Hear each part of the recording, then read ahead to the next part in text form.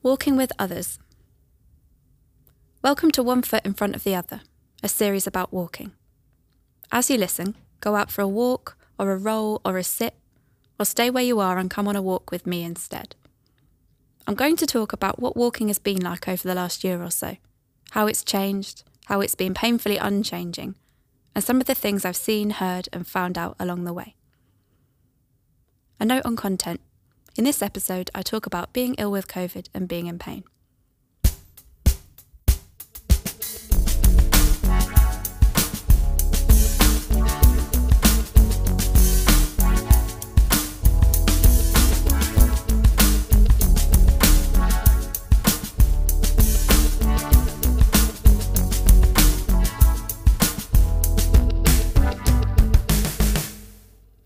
I'm going on a walk. Do you want to come with me? While most of my walks over the last year or so have been alone, my favourites have been with other people. When we couldn't meet indoors, one of the only ways to see other people has been to go for a walk. There's something so unfair about the only allowed social contact for months being walking, when walking is difficult and painful and sometimes just plain impossible. I realise this isn't news to many of you. There are days when I've dragged myself to a park to see a friend when really I should have stayed in bed. Lots of us in the last year or so have been a bit starved of social contact. I'm grateful that we've got FaceTime and Zoom, but a screen is no match for real human connection, is it? When each day feels exactly the same as the last, I find myself craving the fun, energy, laughter of other people. Sometimes all I want is a hug, to feel warm and safe and comforted. I wonder if you've felt this too. But being able to go for a walk with friends has made even a tiny bit of this crucial connection possible. It stopped me from getting completely lost inside my own head. Something happens to our conversations when we're walking, when we don't have to face each other when we're doing the same thing. Trying to match each other's pace, trying to stay close enough to talk to sense each other, but not close enough to bump or catch COVID. Synchronous walking is a form of social communication. When you walk with someone else, sometimes your steps sync up subconsciously when you're feeling really connected. We're less self-conscious. We're focused on other things more, so there just isn't as much room to edit yourself, to worry. We talk about things we wouldn't normally talk about, share things we probably wouldn't otherwise share. We don't get stuck in the same ways as we would if we were talking face to face. In a year where lots of us have spent huge periods of time by ourselves, going on a walk with a friend means we can move forward, means our steps can map out a relationship, means we can sustain a sense of self by being with another. But today, I am tired, and I can't form my thoughts into words. There are images, there are feelings, but all my energy is focused on making my feet keep going. Sometimes walking together in silence is lovely. Sometimes when we run out of things to say, pointing at something beautiful and saying, look, taking the time to share it with you feels like a way of caring. Look at that dog. That bird, what is it? That first blossom on a tree. The first snowdrop, what is that, a crocus? The city poking through the clouds. The point we're heading to, the point we've just come from. The view ahead, which I'm pretty sure you've seen as well, but it's so nice that I want to mark it.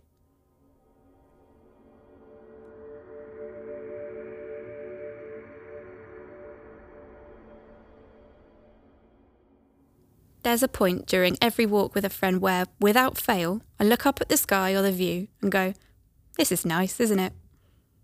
Sometimes I do this several times, and none of my friends have disagreed with me yet, but I think being this determined to announce how fun things are is a bit weird. Especially when it's pissing it down. When everything seems lost and all the news is bad and it feels like we're stuck in tightly knit webs of stress and productivity and only looking out for ourselves, I'm so happy to be able to walk with other people. Walking is simple and inexpensive and often lovely, and sharing this is a tiny but important act of resistance. It's a refusal to stop. I promise to keep going together and make sure we aren't left behind.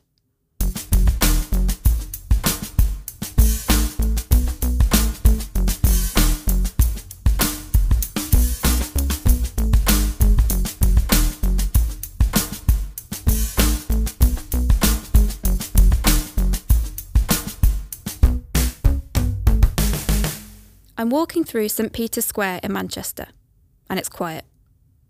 Perhaps it's early morning, perhaps it's late at night, maybe it's raining, but for whatever reason, there's no one around. As I walk, I find myself surrounded by hundreds, thousands of ghosts haunting this space, making sure they're not forgotten in a hurry. They carry signs and banners. Their voices are loud, angry, unrelenting. Sometimes I was with these ghosts. Sometimes I was just passing. Sometimes I saw what they were about and I left pretty sharpish. One of the most visible, most common types of protest is a march. Why do we choose to walk together in this way? We come to be counted, to be part of something bigger, to stand up for a cause, a belief, to register our dissent. Finding a group that share a belief as strongly as you do, enough to show up, is electrifying, even though there are many different reasons for attending a protest. I wonder, what kind of protests have you been to? What do you believe in enough to turn up for, to stand for hours for, to make sure you're seen and heard? There are many kinds of walking protests. As well as marches and demonstrations, processions and parades are inherently political. They're about taking up vast amounts of space, being visible, being together, being one immovable, inseparable mass. Parades can be celebratory or commemorative, but whatever the cause, they say, you can't move us. We're here and we're going where we want, even if, in reality, they're highly controlled. Walking as protest is about movement. People move through space as one, like a flood. It's an extension of the feeling of when we walk with friends, but magnified 1,000 times. When we're together, we're unstoppable. But when the walking stops, when protesters are blocked or kettled, there's no movement. We've been talking about protests a lot more in the last year for a few reasons. We've got ever-increasing access to news and social media, so we're perhaps more aware of injustice. We definitely find it easier to get information about where and when and how to protest. Many people have spoken about the pandemic as a possible turning point, a chance to reimagine how the world might work, how we might look after people better, how we might make real change. We've also been talking a lot more about protest because of visible backlash to it. In the last year, there have been several high-profile instances where protests have been violently overpoliced. From horses charging at Black Lives Matter protesters in June, to police aggressively breaking up a vigil for Sarah Everard, to legal observers being unlawfully arrested at protests against the proposed police, crime, sentencing and courts bill. This bill, if it's passed, will criminalise protest amongst other things. People that take part in demonstrations that are deemed to be causing annoyance could be punished by up to 10 years in prison, and the flimsy definition of annoyance means it could be applied to almost any kind of protest. We have a right to free assembly and association, as set out in the European Convention on Human Rights. A society where people can't make their voices heard when they need to is not a free and democratic one.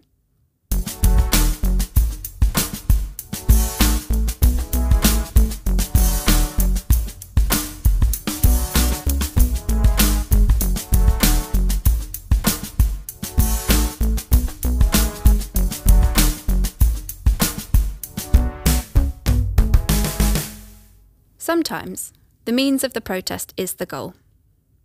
On the 24th of April 1932, the famous Kinder Scout mass trespass took place, when hundreds of walkers flocked to the highest point in the Peak District to highlight the fact that workers were denied access to open countryside as private landowners wanted to retain rights to them to shoot grouse for a few days each year. Was it successful?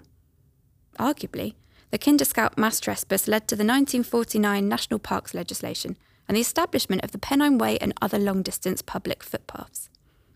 But years before that, in 1896 there was another mass trespass on Winter Hill in Bolton.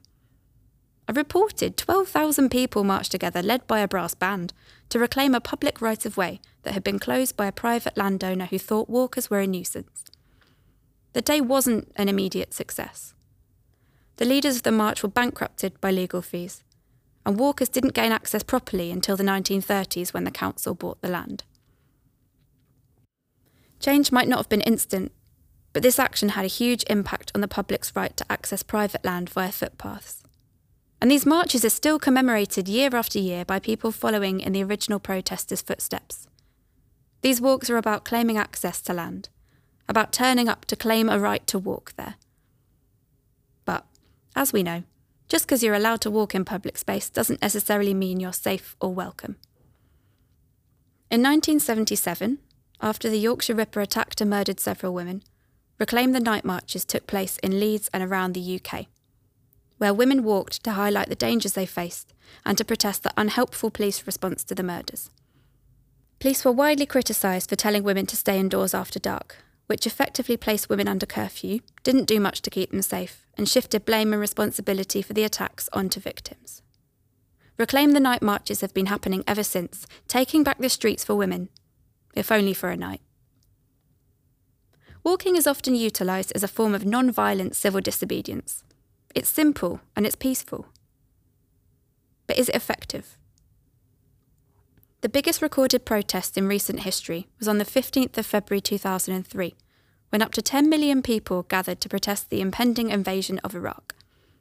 People marched in more than 600 different locations, including a small group of scientists in McMurdo Station, Antarctica. Despite being so big, you could say these protests failed in their main aim. The Iraq War went ahead regardless, but things aren't necessarily so clear-cut. It is still devastating that governments didn't listen to protesters in 2003 and went ahead with the long and terrible war. But did the protests against the Iraq War have other tangible impacts?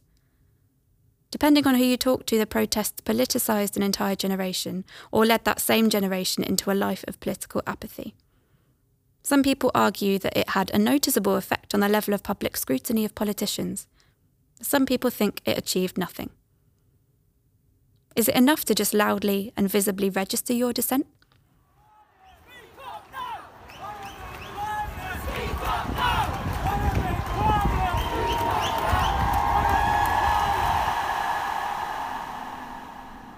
Sometimes protests don't have such specific aims. Pride parades began as a commemoration of the riots at the Stonewall Inn in New York in 1969, when, tired of harassment and targeting, LGBTQ activists fought back against the police. This was a turning point in the queer rights movement and galvanised the fight for equality. Since then, Pride events have been about LGBTQ people being together, being visible, and being proud. It's a way that we've fought for tolerance and acceptance. Pride subverts shame. I remember the first Pride parade I went to, and I remember how disappointed I was that there wasn't really any walking to do. Throughout its short history, Pride has changed from being a walk, a march, to a static activity where we watch other people walk. Or more so, watch other people drive floats and lorries and buses and police vans. Over the years, more Pride events happen, more people turn up and stand up for who they are, more people accept us. But the events themselves have been wildly transformed. The cynical part of me says that instead of being a radical protest, parades have been assimilated into capitalism. They're a conveyor belt of banks, supermarkets, corporations, police and weapons companies that have created a rainbow version of their logo, but ignore, exploit or harm LGBTQ people for the rest of the year. Registration fees mean it's often too expensive for many community organisations to march. And they're not free from opposition. There are always a group of counter-protesters, however small. Sometimes this opposition comes from within. The 2018 Pride Parade in London was protested by a group of people spouting transphobic rhetoric. There's a horrible irony in that the fight for queer rights was led largely by black, brown, trans and sex worker activists who continue to be marginalised within the LGBTQ community today. If Pride's about inclusion and tolerance and acceptance, there is still work to do. Who is welcomed and who is excluded from marching in Pride is still very much a question of equality.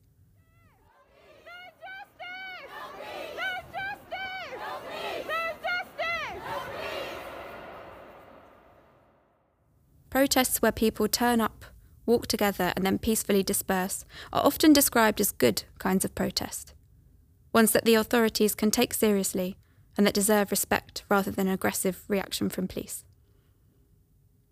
But the first Pride was a riot. The suffragettes used to blow things up and caused a huge amount of property damage. The poll tax was repealed after widespread rioting.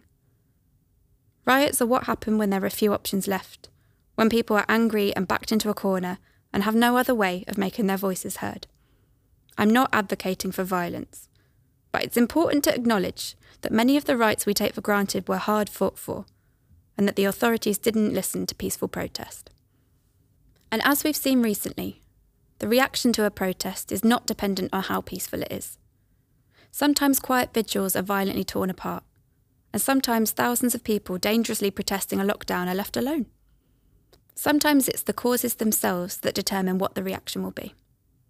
It's unfair to write off a protest as unreasonable because it's motivated by anger, when that anger comes about from systemic violence and injustice that simply can't be matched by the privilege of turning up and staying polite.